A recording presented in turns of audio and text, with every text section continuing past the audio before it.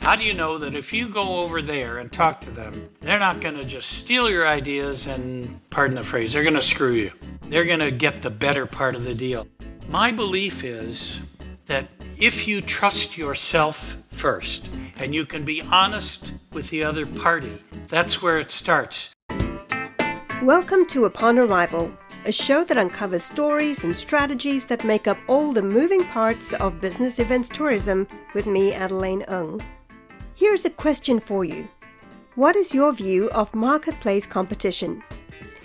You might say, competition is good. It makes us all push for better standards. It makes us dig deep as entrepreneurs. The clients win and the industry is the better for it. That's easy to say when you're not feeling threatened by competition.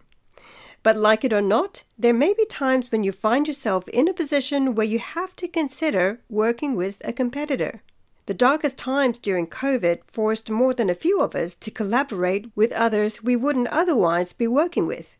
Mark Goldman, who's a mediator, psychodrama therapist, and author, joins us again for part 2 of our conversation. Mark Goldman, welcome back. Nice to be back. Good to see you, Adeline. We talked about conflict resolution the last time. In this episode, we're taking things up a notch and talking about working with a competitor. Now, this is something a number of businesses thought of doing during COVID because there were less resources available and work was changing as well. Clients' needs were changing, so it was all a whole new world. And it's a world where you see, it's like a bit of a minefield, which direction to take, and you're not sure if a decision is going to blow up in your face or whether it's going to be a good move. So tell me about your experience in this. Is there actually a time when working with a competitor is a good idea? Well, the answer is yes. And to try and figure out what that time is, I'm not sure. There are a lot of different factors. But I think here's the key. When you have a competitor and you are looking at them as your competitor, that's what your focus is. Your focus is always, how can I one-up them? How can I do better advertising, better marketing? How can I grab that customer? How can I provide a better service? But your focus is always the competitor, the other guy, the other person, the other company. And I think in order to work with a competitor, you have to shift your focus to the customer and what the customer's needs are.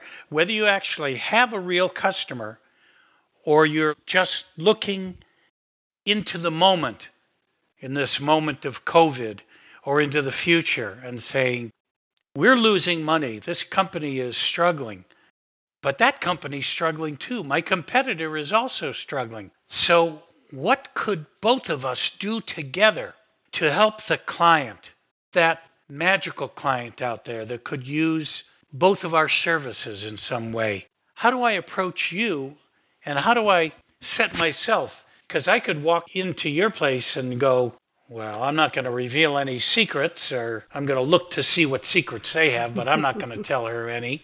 Or I could say, I wonder what Adeline's company does that we could fuse our technologies, our understanding of each other, and help each other in some way.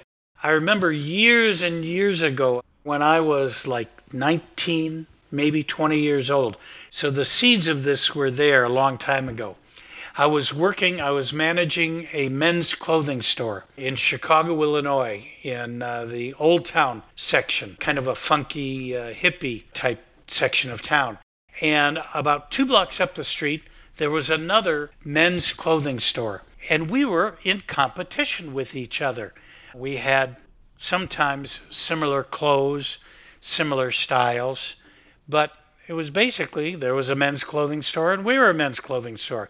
So we wanted to get more customers in our store. And sometimes we'd go down there and look at what they had. And sometimes we knew they had salespeople that came down and looked at what we had and what we were doing and how did we design our store. But I remember my boss was always saying, what do they do that we don't do? Or how can we be as good as they are or better than they are? And I had a customer come in who was a pretty good customer. And sometimes you have these customers that are good, you trust them, and when they come in, you know what they need. And this customer needed some pants and some shirts and a jacket. He wanted a bunch of stuff for his wardrobe, not just one shirt or one pair of pants. So yes, I took care of him, and I got some shirts that he liked and some pants, and he said, you know what? I need a really good tie to go with this shirt, but I don't like anything that you guys have. And I looked at the stuff, and you do your, oh, what about this? And what about that? And he didn't like anything. And I said, you know what?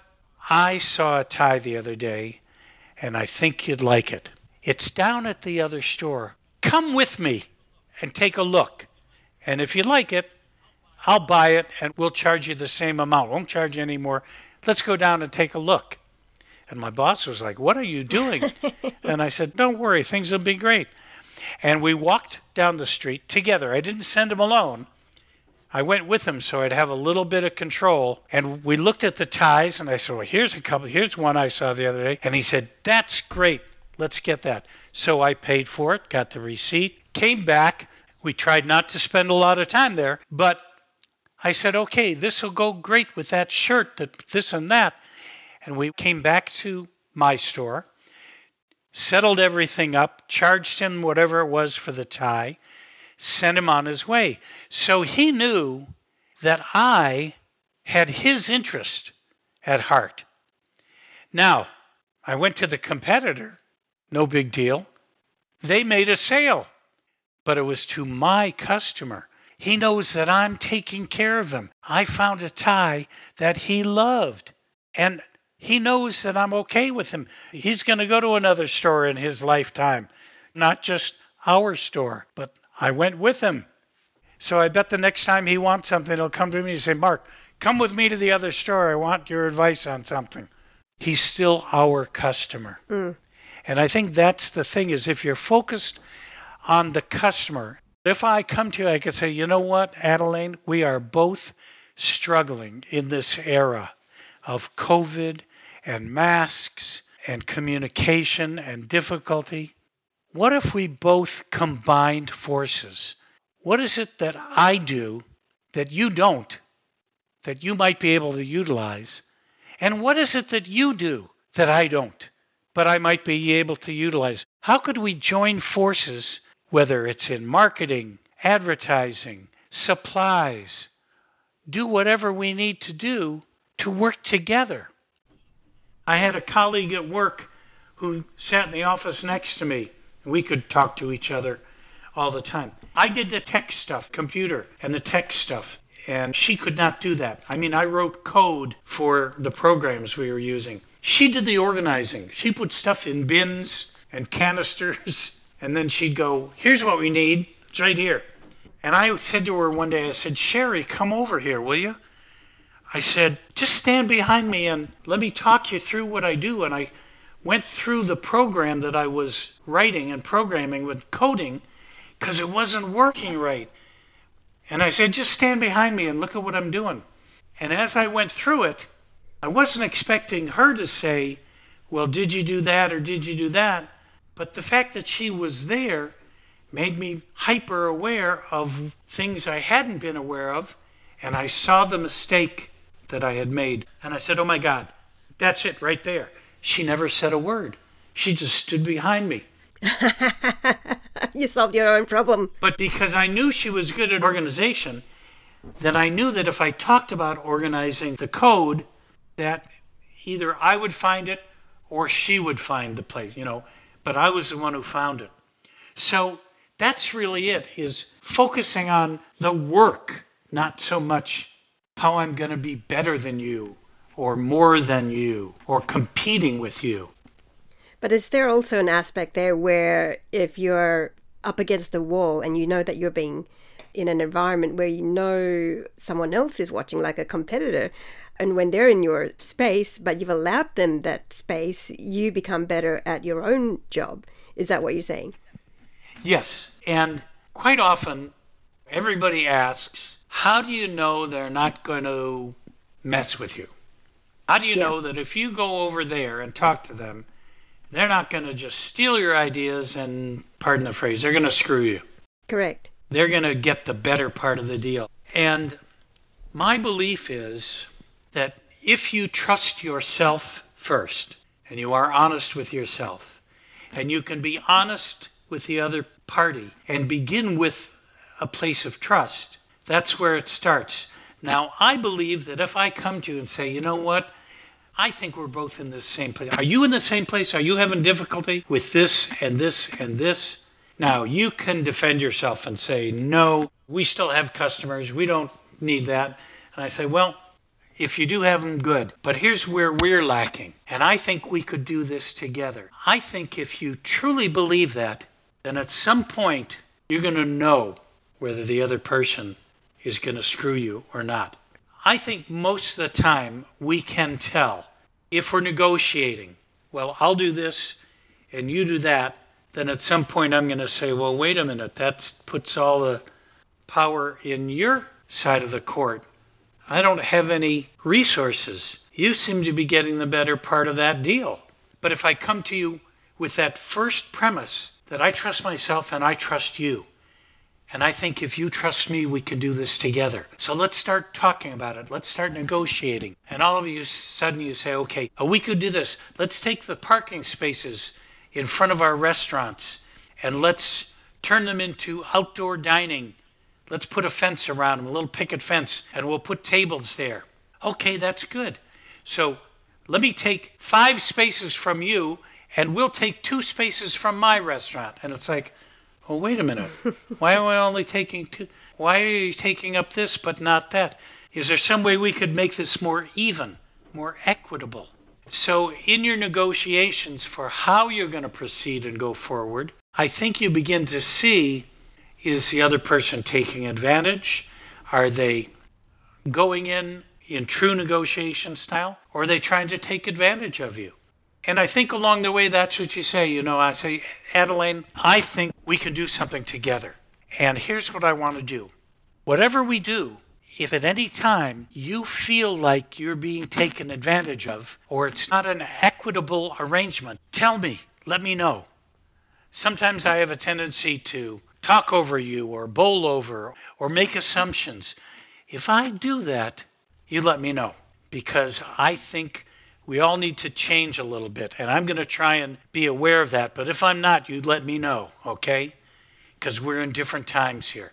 We got to work together to get customers for both of us.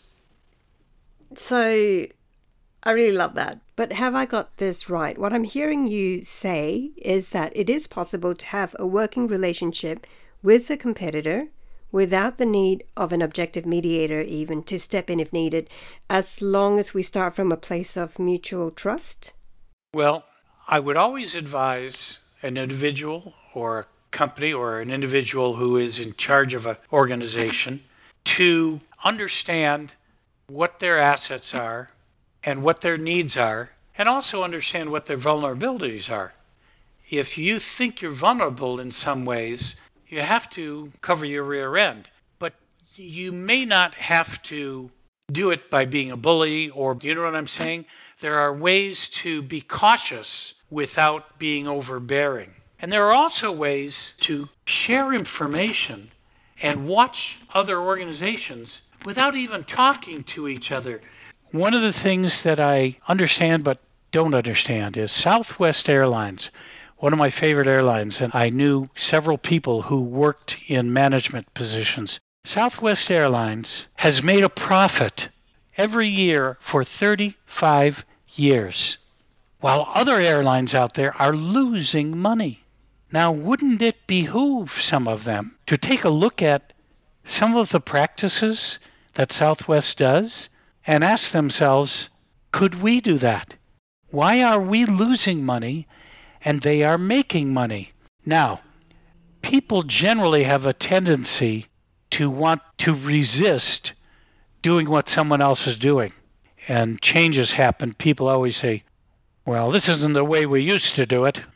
People hold on to that very dearly. But I just think it's incredible that somebody wouldn't look at this company and, You don't have to go over and work for them, but all you have to do is say, what are they doing that they can make a profit? There must be something we could do to even get to the break-even point, even if we don't make a profit. But how do we stop losing money? So I think a good CEO is always looking to see what other people are doing in other companies to see what works. Part of it is talking to people. And this is the tough part, because lawyers don't want you to talk to people. The woman who ran the people department, or the HR department for Southwest Airlines, moved over to DoubleTree Hotels. And some of the employees in one hotel down in New Orleans were suing the company. And she said, well, I'm going to go down there and talk to them. And the lawyers said, well, you can't do that. You know, it's an active lawsuit. You can't discuss anything with them. It's like they gave her all these legal reasons why she couldn't do it. And she said, that's stupid.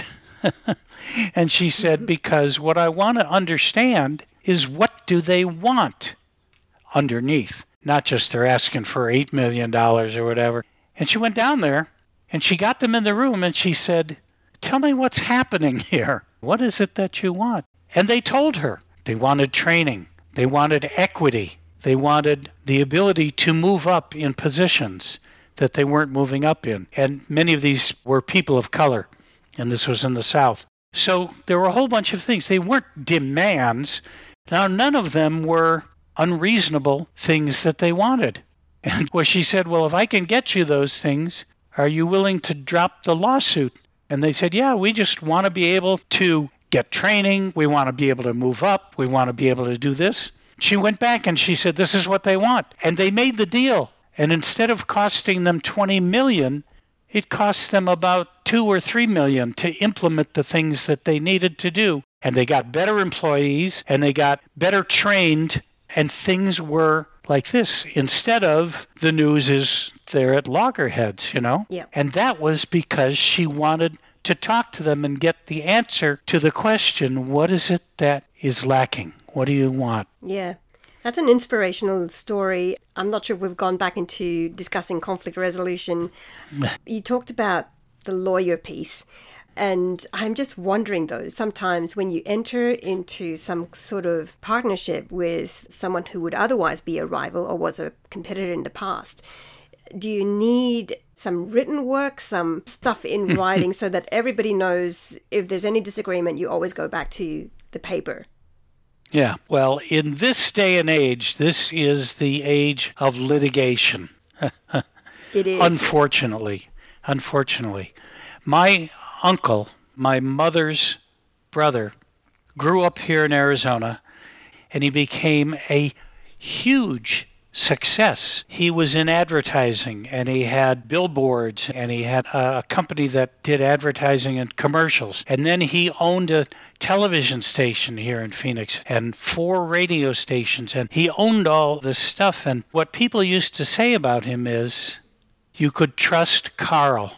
Carl had integrity. In fact, he wrote a book, and the book's title was, All You Have is Integrity. And every single person that I have ever talked to who knew him said all you had to do was shake his hand and the deal was done. And yes, of course, he then probably had some lawyers draw up some papers, but it was minimal. It was the shaking of that hand. Here's what I'm willing to do. That's what extending your hand is. It's not just, are you going to shake my hand? It's, here's my hand first. I'm willing to put it in your care. You know, that's what a handshake was originally. It was a way to make sure that that person didn't have a weapon in their hand and was not going to hurt you with a weapon. That bare hands could clasp together and would be okay with each other. So if I put my hand out and you got a knife in your hand, you're not going to shake my hand. But that's what a handshake was originally. Did you know that? No, I did not know that. Although in this particular age, it's probably an elbow rub more than a handshake. Yeah. So I think it's, for me, so much of it is about intent. As a competitor, if I come to you, what my intent is if I want to partner with you. what is my intent when I come to? If I'm a mediator and two parties come to me, I have to make them understand what my intent is. My intent is not to solve your problem. My intent is to find the strengths that each of you have to come together and solve your own problem. That's my intent. So I will never tell you what to do, but I will ask you what your strengths are and how can you each come together and work with each other and solve that problem. So for me, it's always about intent. Now, I think one always has to be careful. One has to be cautious.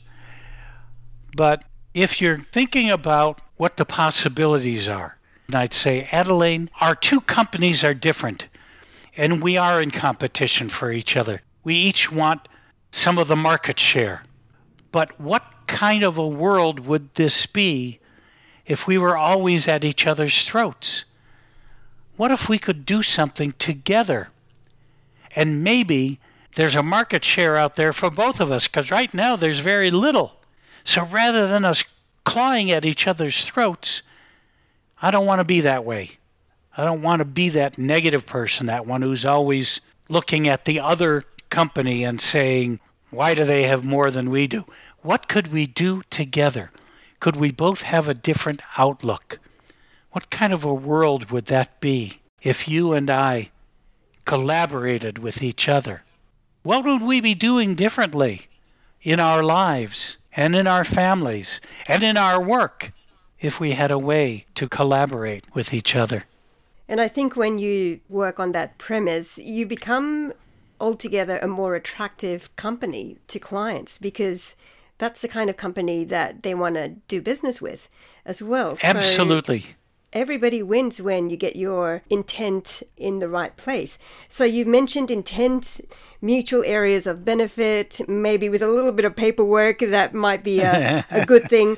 Is there anything else you think would be a key factor or a core piece of how you might work with someone that would have been considered a competitor and make this into a really good working relationship that benefits both companies?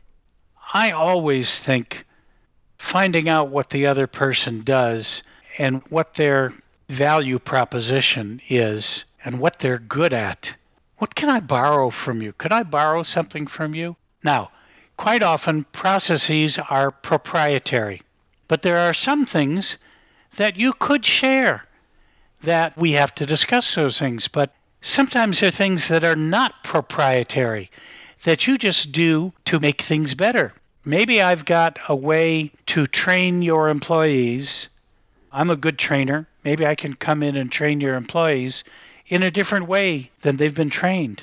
So maybe you give me your recipe for this or your process for this, and I come over and I bring my people over and we train your people in how to do this one section that we both have to do, and then we do that. So when you're at those trade shows, when you're at those conventions, don't just stay in your booth. Go around the aisleways and go around and look at other people's booths and see what they did. How'd they do that? They had a great booth and people were all gathered around that booth. How do you learn from them and adopt, I guess, their best ideas without, I guess, getting accused of copying?